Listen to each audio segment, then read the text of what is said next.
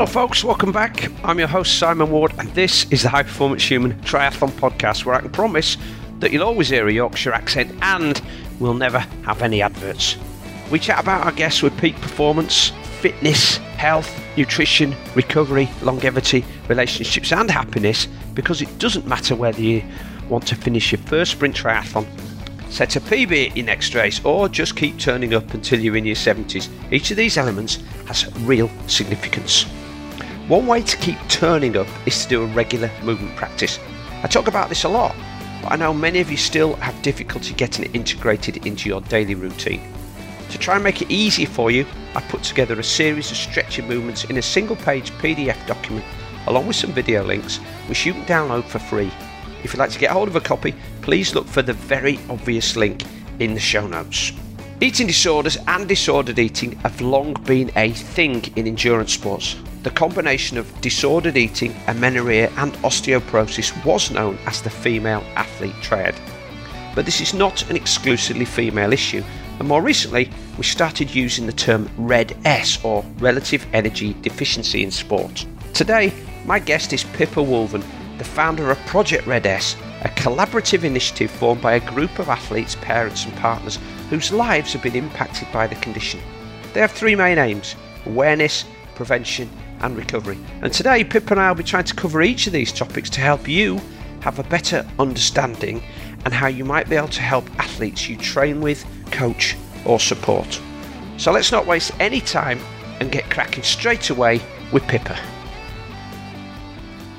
Oh, welcome to the show, Pippa Woolven from the Project RED-S. So this is a project you were just telling me you started very recently, almost like the beneficiary of lockdown, if you like. Yeah, exactly. It's one of the good things to come out of lockdown.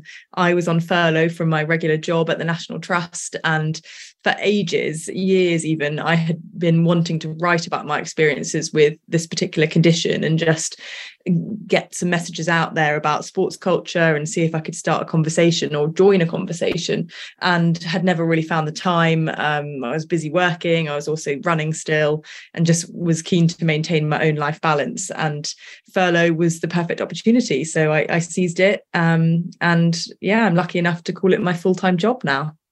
So there has been a little bit more in the mainstream press in the last couple of years about this. Please correct me if I'm wrong. RED-S is Relative Energy Deficiency Syndrome. Yeah? Yeah, I think the S stands for in sport, because... Okay. Yeah, this is something that occurs among sports people, but also among regular exercisers too. So I'm not sure whether that S will stick around for too much longer. And this was the successor really to the female athlete triad, which we came to know in more detail equally a few years ago, didn't we?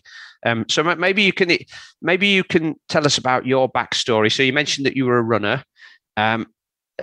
If you're happy to tell us how you became aware that this was something that you were suffering from, if you like, and then what fueled your determination to sort of share this issue with the wider population within sport, not just athletes, of course, but coaches and what you call the supporters, the people who are part of that environment surrounding an athlete. Yeah, so as you say, I'm a runner. I got into the sport around age 13 in the typical way via the school cross country. Loved it, just enjoyed the community side of things, the water fights after training, the team trips to races, and I also enjoyed lots of other sports. So I had a pretty good balance of a range of interests and activities. And I started taking running a bit more seriously when I reached the English schools, which was, I guess, a bit of a highlight in my early career. And when I went to the University of Birmingham in the UK, I decided to focus solely on running and just immerse myself in the club. And that was brilliant. It was a great gradual progression into a more senior level of the sport. And at that time, I was qualifying for things like World Juniors and also getting a few scholarship opportunities from America. But didn't feel that I was quite ready to take that step yet. I was still maturing physically and emotionally, and wanted to go to a British university first, just to get that UK experience. So 2 years into my degree, I reached a point where I felt ready to take that next step. I was able to put my degree on hold in Birmingham and transfer over to Florida State, which was one of the best NCAA universities. Quite a privilege to be able to go there for a full scholarship. And with that transition came a big increase in training volume, which I had prepared for over the course of 2 years in Birmingham. I'd very gradually increased my training load. And I guess also there was a major difference in my support system over there, and I wasn't quite so prepared for that. I guess I underestimated the importance of having a coach who has your best interests at heart and knows you and has watched you train over a number of years and really got to understand you as an athlete. And then just having friends and family close by. So yeah, it was a big difference. And I was approaching a time in life where I was starting to think more seriously about how I could take the next step to the elite level. Felt quite a lot of pressure to get the best out of myself while I was over there for a fairly short period of time, just 2 years. And so I kind of zoomed in on all of the things that I thought would make me the best athlete I could be. And of course, part of that is body composition. And unfortunately, I didn't really have the guidance that I needed on that. And so started to gradually restrict my energy intake with the best intentions, just cleaning up my diet. We bought into this team culture of clean eating, in inverted commas, which essentially surrounds cutting out anything non-essential, those snacks and extra portions of chips and chocolate that might be deemed as indulgent. And unfortunately, those fuel sources were exactly what I needed in order to sustain my level of training.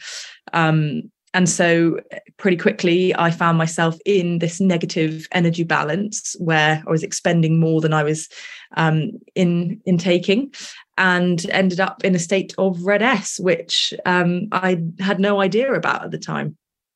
So what were the first signs for you that things weren't quite right?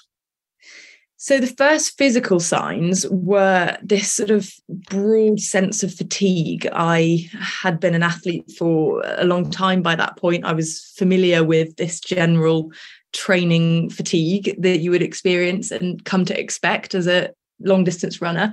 But this was something a little different. It kind of filtered into my everyday life. I just felt not right, and I couldn't really define that at the time.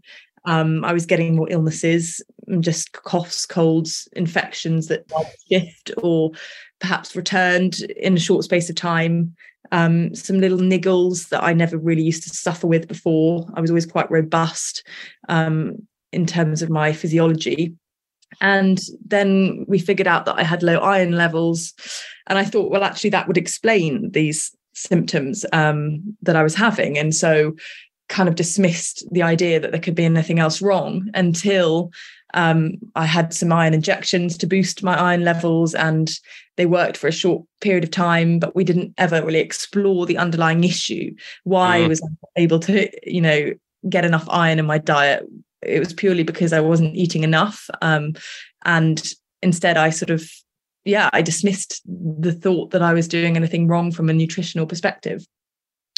So let me just go back a bit. So you talk about body composition. Was there an external pressure around body composition, or was it this sort of internal team thing?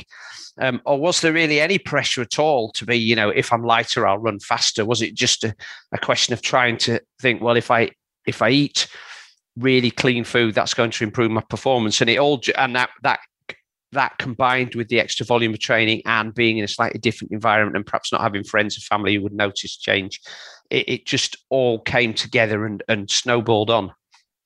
Exactly. I'd say it was a combination of all three things. There was definitely an expectation to look the part when you were in that elite environment. Our team took racing weight and clean eating pretty seriously.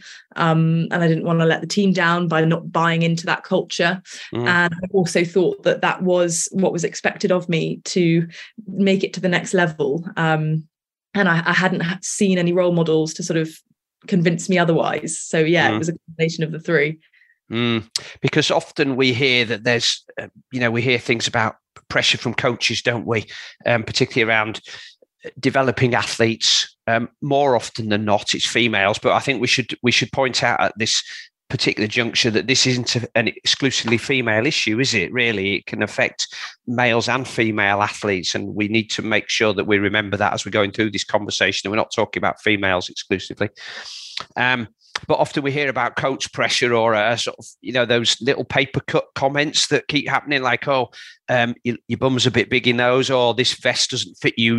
Maybe if you lost a bit of weight, it'll fit better. Or you do know, don't you, that athletes in your race category typically come under 60 kilos or something. All those little things that are perhaps meant as off the cuff, not necessarily barbed comments, but they're received like that, and that's, I think, something I think we should talk about later, is how a comment might not be meant, but it's the way it's received that causes the problem.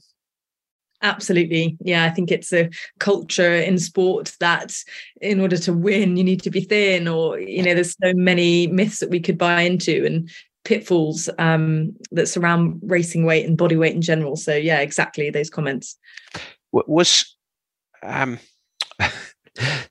I'm trying to put into perspective here the timeline with the development of social media as well. When you were in Florida, was Instagram a thing then, or was it just developing? I guess Facebook would have been a thing, but these apps have taken off so quickly, and I don't want to overage you either in this conversation, but where were they in people's sphere of thinking then? Because social media can be so destructive to an athlete's mental health, can't they? As we're hearing about in a much wider sport than athletics now. Absolutely. Yes, there was Facebook, Instagram, Snapchat, loads of forums that were quite critical of athletes and their body weight. And for sure, they played a role in perpetuating this idea that athletes need to look or eat or train a certain way. And now I think we're seeing a shift towards a more body positive movement and reflecting athletes of different body weights and different physiques and builds. But back then there really was this just one specific look for a distance runner, and I didn't necessarily fit that initially. I think also you made a really good point about changing environments. I mean, that's a huge stress in itself, isn't it? I mean, we know that exercise and endurance exercise particularly is a major stressor in people's life, but moving to a different country, a different climate, a different environment, different education system, those would be stresses on their own, but you've taken about 4 or 5 and rolled them all into one.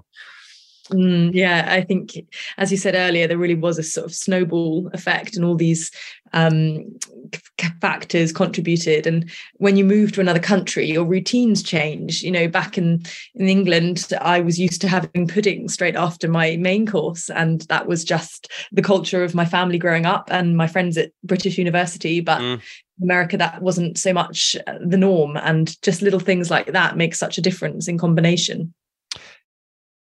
I think also when you're burning through a lot of calories in your sport, and you said you were still, you were reaching maturity then as a female, but your body's still growing, so then you need nutrition and calories to support that. You just can't get enough calories in eating spinach and even sweet potatoes, can you? Sometimes you need to have some chocolate or some ice cream that's calorie dense just to meet your daily calorie needs. Exactly. Yeah. And when I was starting to suffer from low energy availability, I was still eating 3 meals a day and snacks before and after training. But it was just the quality of that food was so refined. It was so, in inverted commas, clean, that it wasn't providing me with those calories that I needed, that I could have got from desserts and extra chips and carbs, Aside from the fatigue, then, did you notice any other physical symptoms? Did you notice any other things, like, that your mind was a little cloudy with the fatigue as well, and you weren't your executive function wasn't quite as good as it used to be? Yes. So psychologically, I had started to become much more preoccupied with food. I did change in my personality quite significantly, but would never have noticed it at the time because, again, it was almost considered the norm of being an athlete at that level was you were obsessed with training and nutrition and being the best you could be. But this was another level, and it was really difficult for me to think rationally and put things into perspective at times. And then physically, I just felt different. I had lost weight initially, at least, and I thought that had provided this initial performance boost, which perhaps it had. And quite quickly that wore off, and I really started to suffer from this chronic type of fatigue that infiltrated every element of daily life, and then I just kept getting ill and injured, and some hair thinning and poor skin and low moods, and it was just this big picture, and in isolation none of these things seemed too significant or worthy of further investigation. But actually, if we had looked at the whole picture, I would have reached a diagnosis far sooner. There may be other people listening who are thinking, oh, well, I'm recognise some of those symptoms.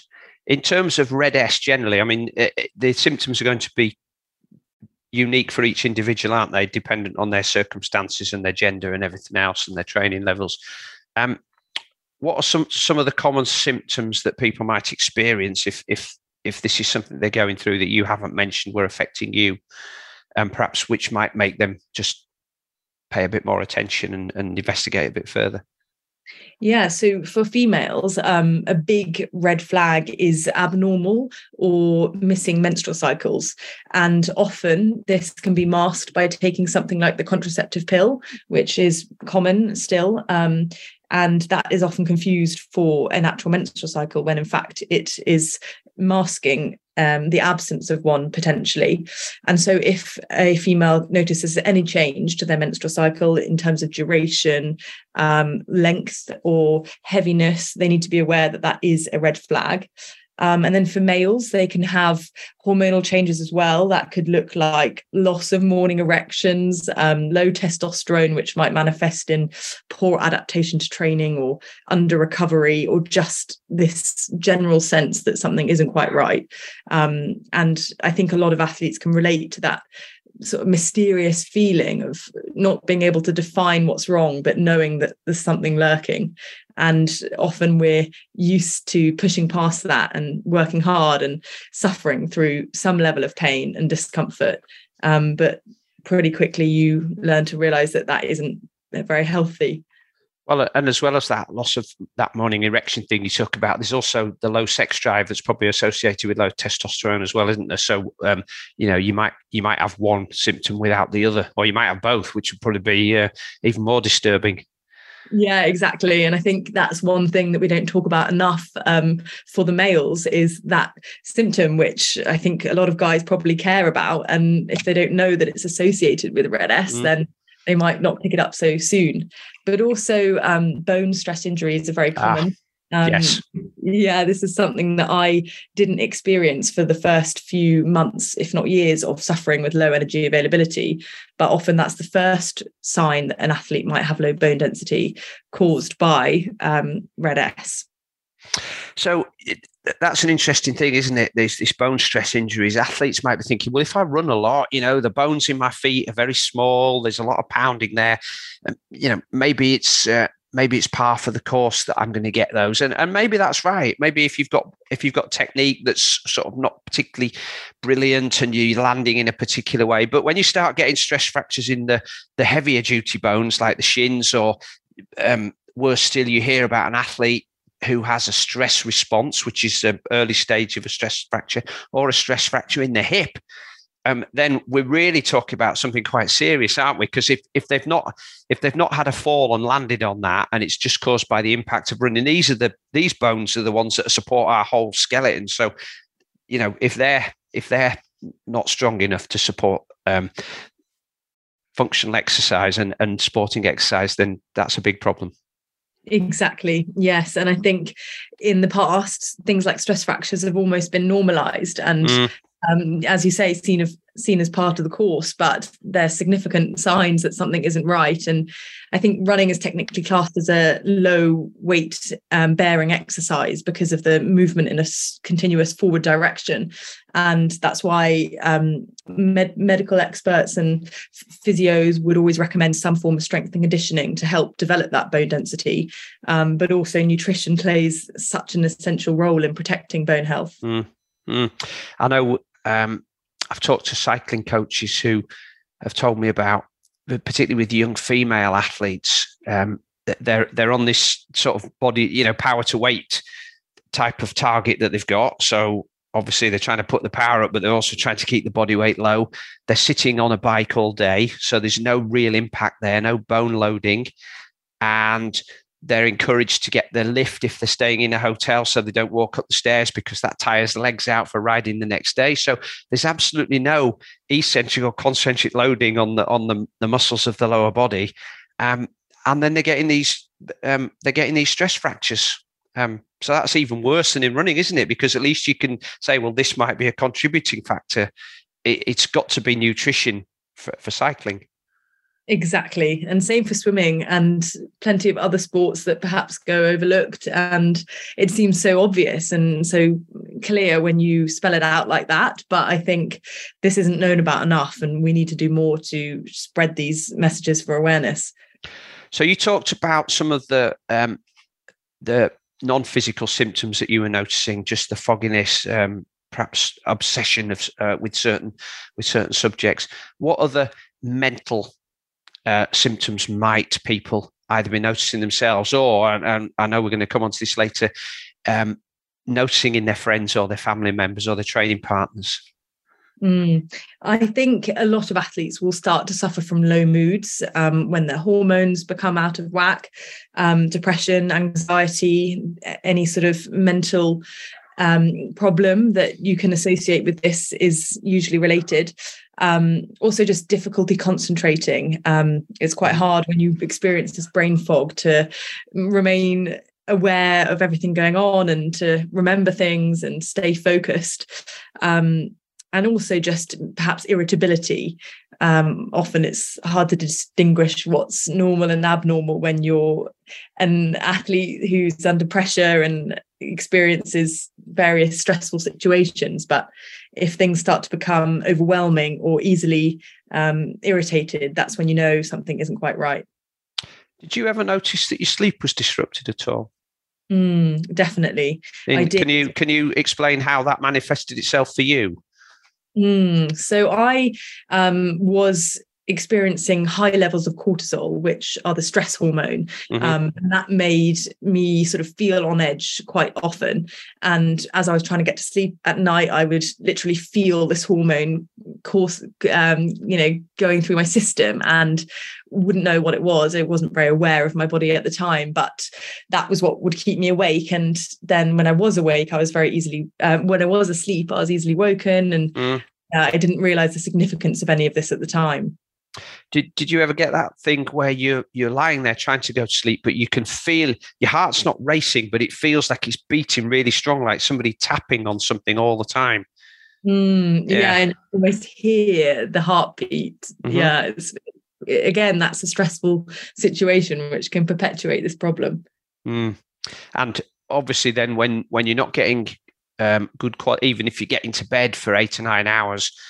Or more per night, if you're not getting good quality sleep during that time, then that has knock-on effects, doesn't it, into other things like your ability to think straight, concentrate, decisions around food. Exactly. Yeah. And when you're sleeping, that's when you produce human growth hormone, and that's what helps you develop and make these adaptations, which slowly start dwindling when you're suffering from this problem. Did you as much as you were trying, and obviously with the encouragement of your teammates where you were supporting each other, did you ever find yourself just craving certain foods as well and having to give in to that and like secretly getting a pizza ordered or having a big stash of chocolate in your cupboards?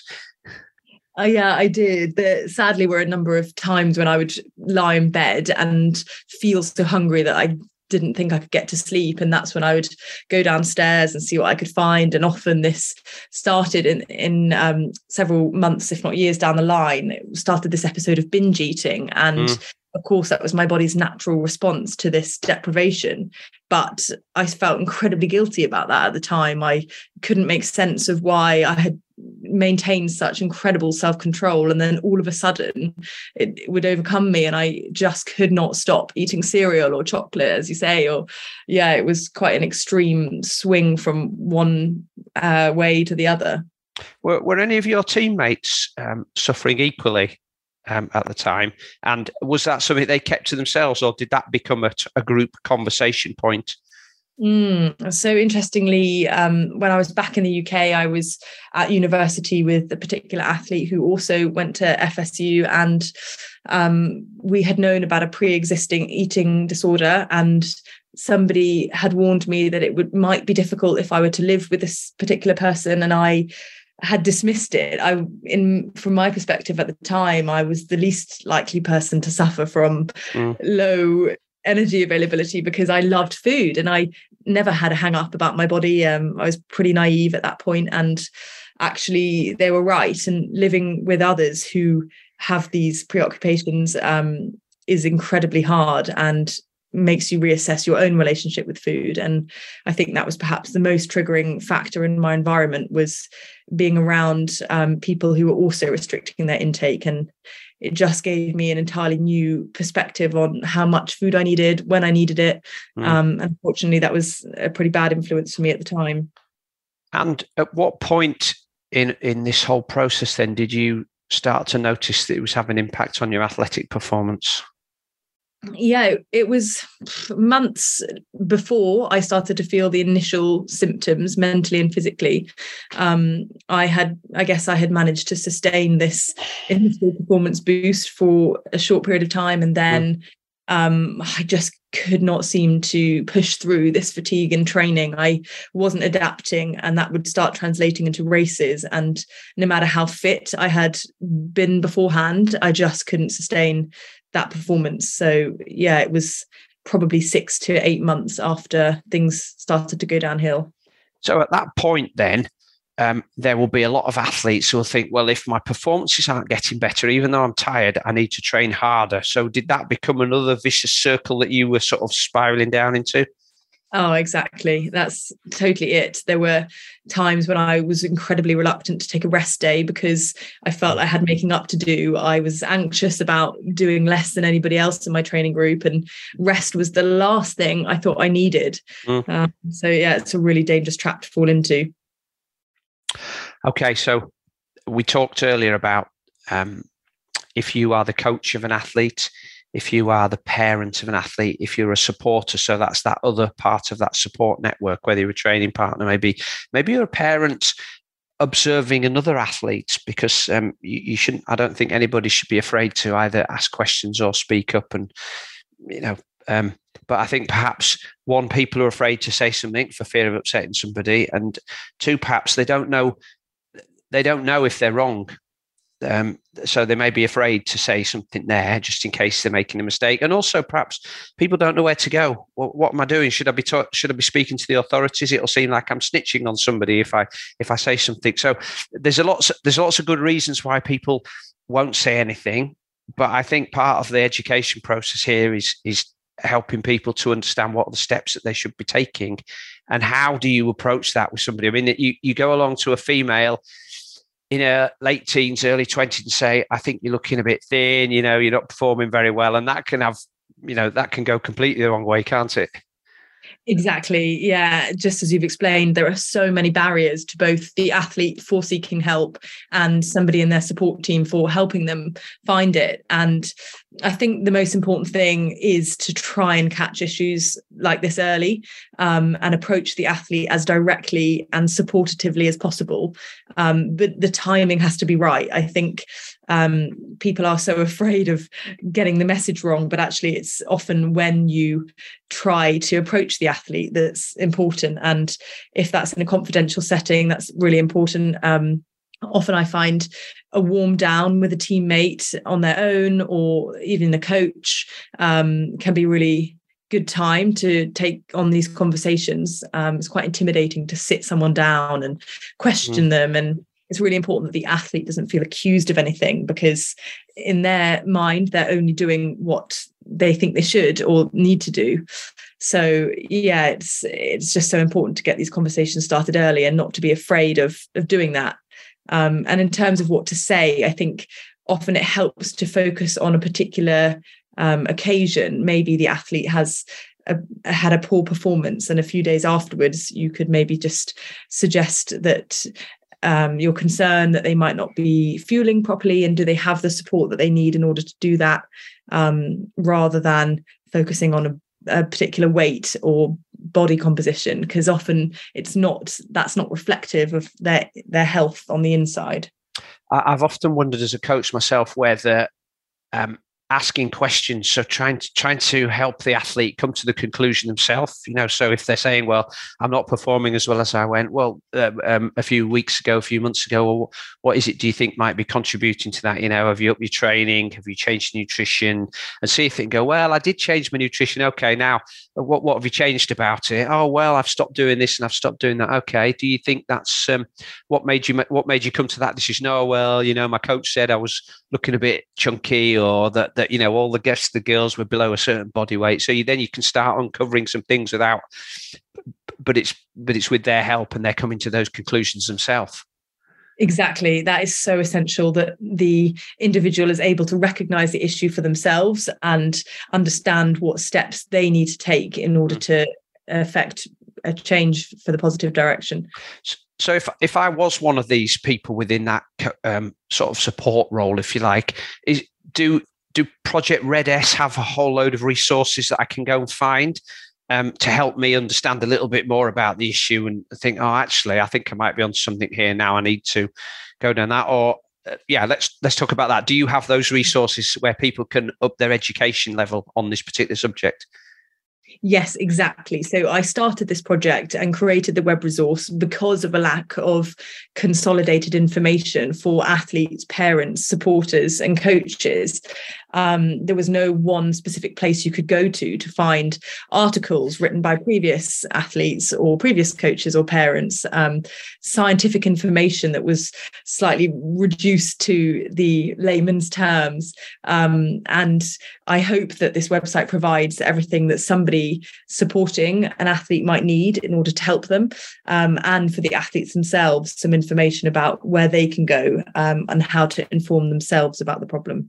And when I look at the team that you've got involved with this, you've obviously got a lot of expert advisors, but you've also got a large number of advocates. So what role do they play, and why in particular are they supporting this project? Yeah, so the advocates are ever growing, and quite overwhelmingly so, but they are athletes who really support this cause. They have either suffered from Red S or seen others suffer from it and experience the effects of it directly or indirectly. And they want to help push for change and change the narrative on what we deem as healthy in sport. And so they help me raise awareness, they help distribute educational materials, and just fly the flag for positive role models in sport. It struck my mind that a friend of mine was a very well-known coach within triathlon, and when any new athletes came to his particular training group, he actually, as well as being their coach and setting all the sessions, took a quite a parochial approach, went round to visit them. I remember one of the athletes I was coaching directly went to work with this guy, and so we sort of had a team approach. And he went round to visit him and said, hey, look, I just want you to let you know, this is the best place to go and get shopping. It's easiest. It's just along here. I find it has most of what the athletes want. This is the easiest way to get to the pool. So it was something around the environment rather than letting people try and figure it out for themselves, which when you go to somewhere new, and it's all overwhelming, that you end up going to the easiest place, which might be McDonald's because it's next door.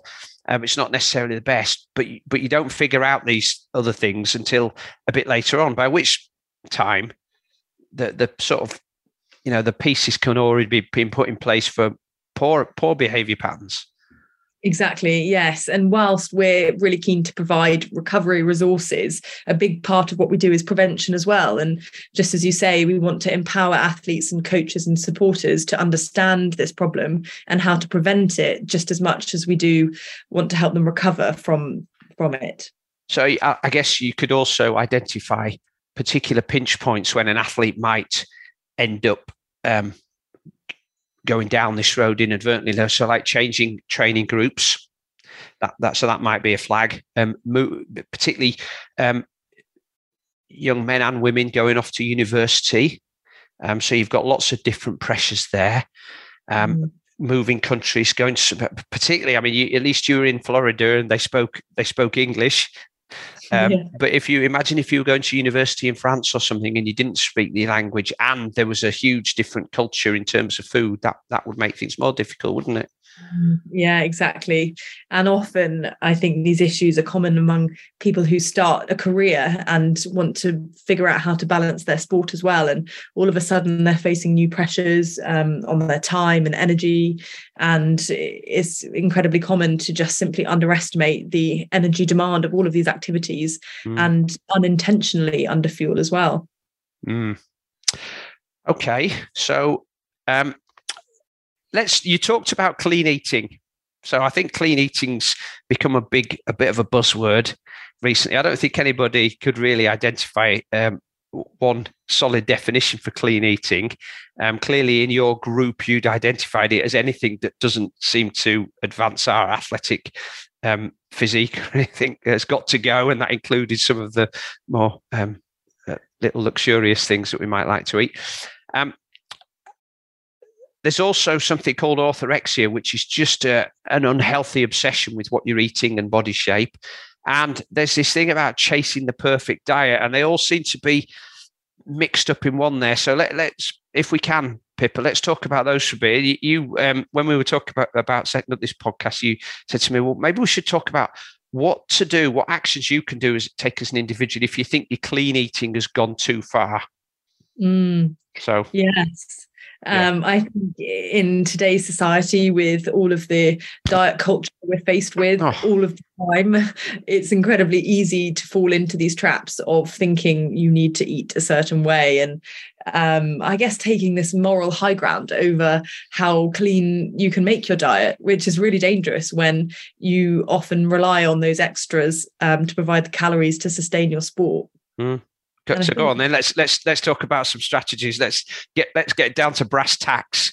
Yeah. What can we eat? What should we be eating? You know, if we're thinking, well, can I have a burger occasionally? You know, is it okay to go to McDonald's and get some chips on an evening? You know, or do I need to push those aside and make my own healthy chips?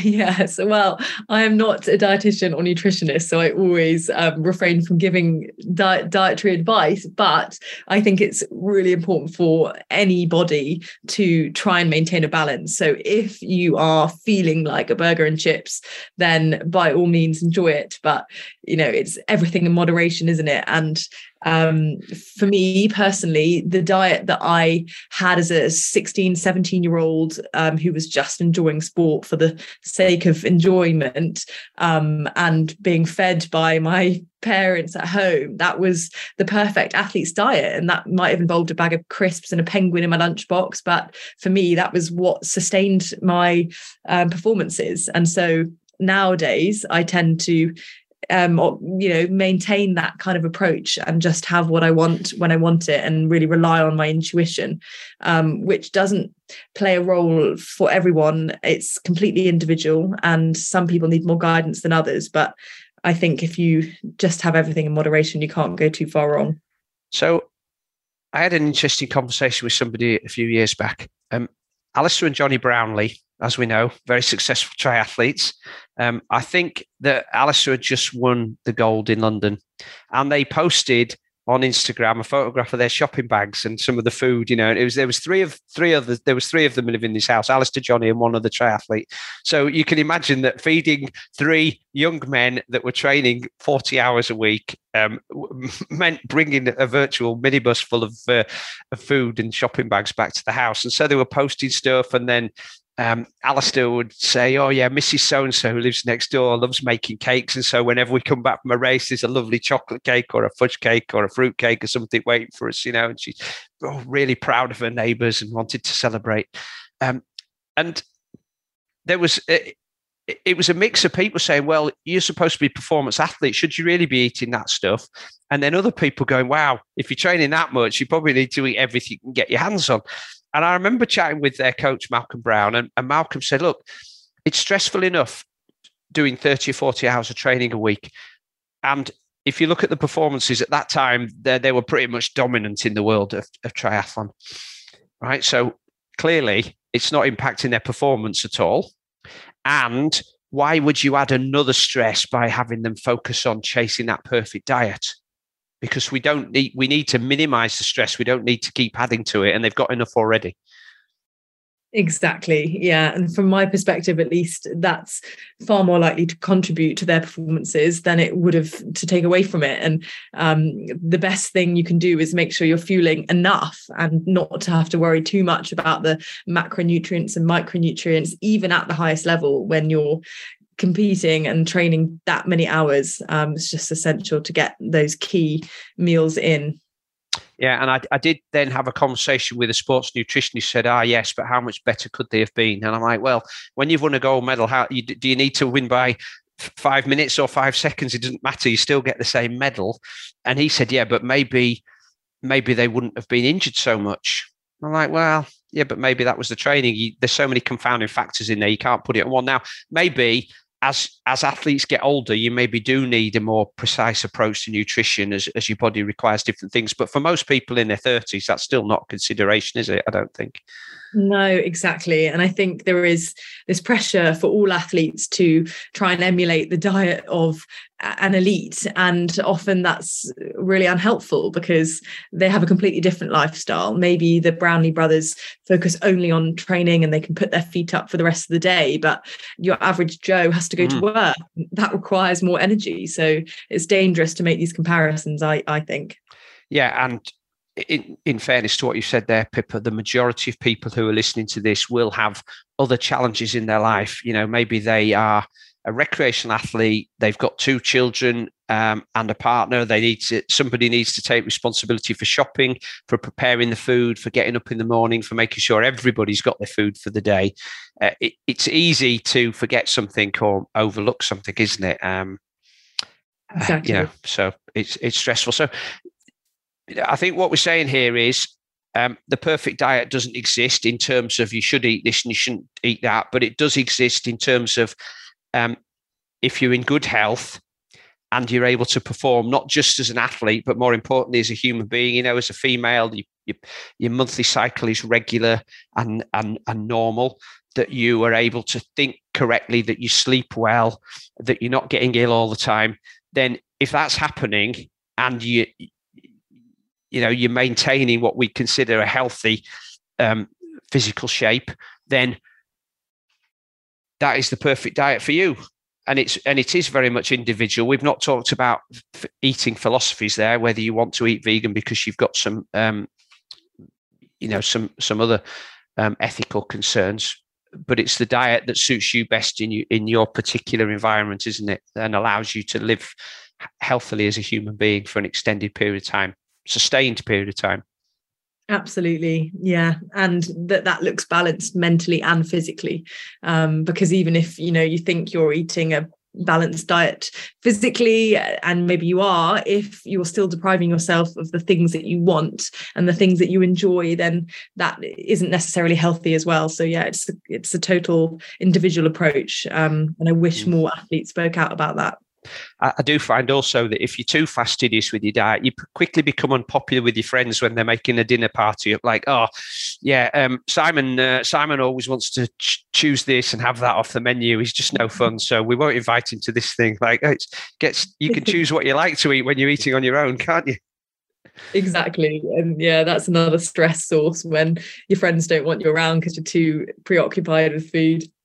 Yeah, I do remember once we were in this lovely restaurant in America, and the maitre d' was explaining to us what was on the menu board, and I said to him, "So is it grass-fed beef or corn-fed beef then?" And he said, "I'll just go and check, sir." And he came back in as typical as is fairly typical in the United States. He said, "It's corn-fed beef." I said, "I'd like I think I'll have the salmon, please." And one of my friends said, "Is that grass-fed salmon?" Right. And I mean, this was 6 years ago. I've not lived it down since about the grass-fed beef, although you do see it more popularly now on the menu. But my friends tend to roll their eyes a little bit sometimes when I'm going through the menu. Understandable. Let's talk about social media here. I mean, how do we escape it? It pervades everybody's life these days, and I guess when you're young and that's how people communicate, it's really difficult to avoid those messages that are coming across. And you said that when you were in Florida, that was there then, and it's growing, isn't it? And the amount of stuff that's out there, whether it's credible fact or whether it's opinion, which is more destructive, it's almost impossible to avoid. So, how do you manage social media to make sure you don't fall into these sort of traps? Well, yes, you're right. It is everywhere. And often the messages we absorb aren't even conscious. They're subliminal. And it can be really hard to sift out what is a credible source of nutritional information and what isn't. And also the comparison factor. You're able to see what an elite athlete might be doing or someone you look up to. And you're able to see what other regular exercises are doing too. And it's so easy to compare what you're doing with them. And I just think if you were able to find some positive role models to follow, it's really important to stick to them and to remove any source of information that you feel is doing you harm mentally or physically, by copying or feeling the need to compare yourself against them, just to filter them out. And you can actually use some of the Instagram settings now to remove advertisements that you might find triggering. And I think it's important for athletes with this predisposition to being influenced by others to look into that. Do you have any particular sources of information that you like to go to regularly now for credible information and factually correct?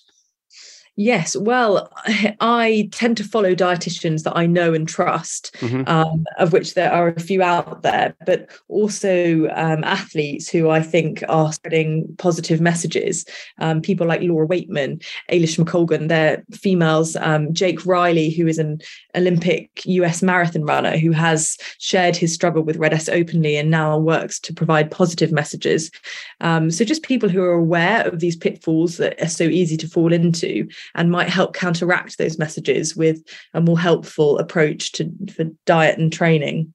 Can you give a name check to some of the nutritionists or dietitians that you like to follow? Because we could post those on the show notes. Yes, so there is Alex Cook in the UK, Reenie McGregor, who's a well-known dietitian that specialises in RED-S. There's some doctors. Amal Hassan is a brilliant medical doctor who spreads awareness of these common traps as well. And Dr. Nikki Key, Dr. Rebecca Robinson is fantastic. She's based up north as well and does a great job in promoting positive messages.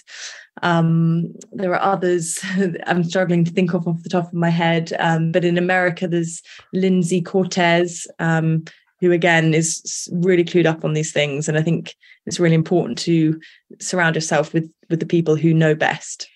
I think what's really important also for athletes, you talked about it a little bit earlier about the trends at the moment for certain dietary philosophies. So keto is very popular at the moment. You see a lot of people go on social media saying, "I've lost loads of weight like this." I'd be interested to know for how many people that was sustainable. I mean, it's a restrictive diet, and when you restrict your calorie intake, you're going to lose weight. That's fairly obvious sum. I'd like to also know, see what the Instagram posts are like of people who tried keto and failed, because most people only post about the successes, don't they, or things that work wonderful for them. But for me as a coach, I would say to any athlete that wants to go down a particular avenue of eating is to really research what is going to happen, and whether it's sustainable for you with your lifestyle, with your athletic pursuits, and with your cultural environment. And and try and find some people for whom it hasn't worked. People who tried it out for a couple of months and then just thought, well, it's not working. Because those are stresses. The keto diet is incredibly stressful. And most of the people that do well on it are people who have to be on it for medical reasons. And it's like, because the alternative of not being on it is far worse for them. But I just think you need to do your research before you decide to follow a particular dietary methodology.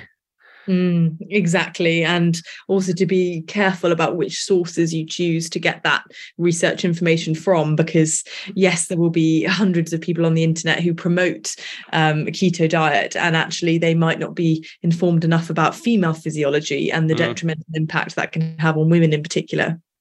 Yeah, there's Stacey Sims has done quite a bit about low carb, high fat. Now, I tried that and it worked well for me for a few months. But somebody asked me about it yesterday. I did notice that I was having some of those cravings occasionally, where I would sort of overdo the amount of exercise I'd done and perhaps not eat well enough. And then I just started piling in the food and, from all sources. So in the end, that was probably less beneficial to me. And Stacey Sims has been keen to point out that with the menstrual cycle and, changing hormones throughout the month, and what intermittent fasting does and low carbohydrate on the female metabolism, it's not necessarily the same as it is for men. And so, but we don't see many females posting about this. There's probably a reason for that. Exactly. Yeah. And I think women are almost at most risk of these traps, because of historically lots of nutritional information has been simply based on science conducted on men, as Stacey points out. And that's really harmful, because women have a completely unique physiology that may require more carbohydrates, doesn't respond well to fasted training, and has other nuances that we all need to be better informed about. One of the things you mentioned earlier also was about culture in sport. Do you think that's something we need to discuss? Because there are definitely certain sports that have been in the news recently around this body image, body type, and certain endurance sports also, where weight is seen to be a crucial factor in success. I think Tyler Hamilton talks a lot about it in his book when he's talking about Dr. Ferrari, who we shouldn't mention in too glowing terms, but he talks about power to weight, Tyler, power to weight. And he has this figure that they're all trying to get down to in order to put themselves in the right place for winning the Tour de France. Sports culture. Yes, it's tricky, because of course in sports like cycling and jockeying and racing driving, there is an emphasis on weight, and for good reason. Just as you shouldn't be underweight, you also don't want to be overweight in order to perform at the best of your ability. But it concerns me when the messaging on how to achieve that weight is a little off. And that is incredibly common and is often what causes these harmful habits and behaviors. So yes, the culture does need to change in terms of this one size fits all approach, and this idea that athletes have a certain body type. I certainly have heard more than numerous times that I look like a runner, or I look like a certain type of runner, and it's not that helpful. Everybody looks different, and some runners are way better than others and have a completely different somatotype. So yes, we have to be careful not to adopt these cultural norms that are so easily banded around. Anybody who's got to this point in the podcast might think we've been painting a very black picture about this situation, Pippa, but it's not like that, is it? There's lots of positives to come out of this. If not least is the fact that we're making people more aware of it, and we're educating people so that we can keep athletes healthy and performing at the best. So let's think of some of the positives to finish on, because I always like people to go away from a podcast with somebody like yourself thinking, right, I've learned something today, and I've got a couple of action points that I can activate for myself or for somebody else. So let's spend 5 minutes talking about real positive stuff. Well, I think the best thing about this problem for me is that it doesn't need to exist. Just as we were talking about sports culture and this perpetuation that we need to eat or look or train a certain way, you really don't have to. All you need to do is listen to your body, listen to it when it's telling you that something's not right, or that you may have overdone it, or that you're craving a certain food or food group. The best thing we can do is inform ourselves about what's right for us, and that should be our main priority.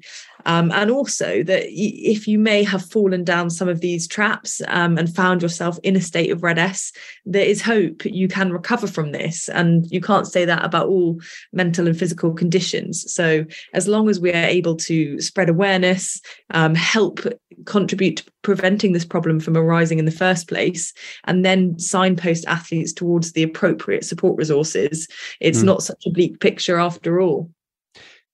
Do we have some action points that people can take away then, do you think, from what we've chatted about today?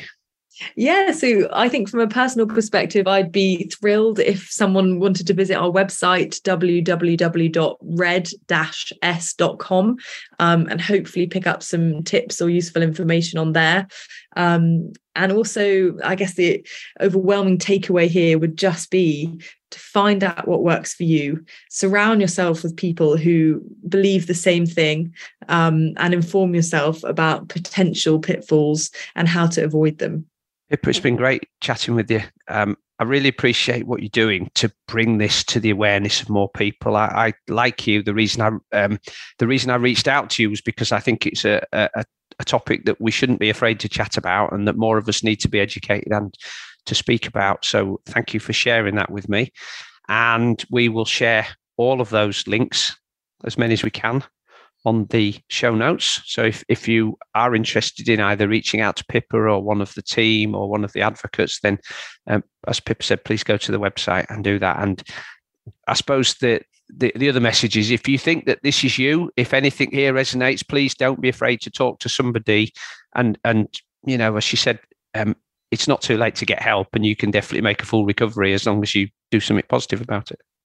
Exactly. Yeah. Thank you so much for having me. You're most welcome. Thank you, Pippa. Thanks again to Pippa for being a guest on this week's High Performance Human podcast. As usual, there are links to all of today's discussion topics in the show notes below. To make sure that you don't miss any episode in the future, please go to iTunes, search for High Performance Human Triathlon Podcast, and click the subscribe button. And don't forget to look for that link in the show notes so that you can download your free mobility program. That's all for now. Have a great week, and I will see you on the next episode.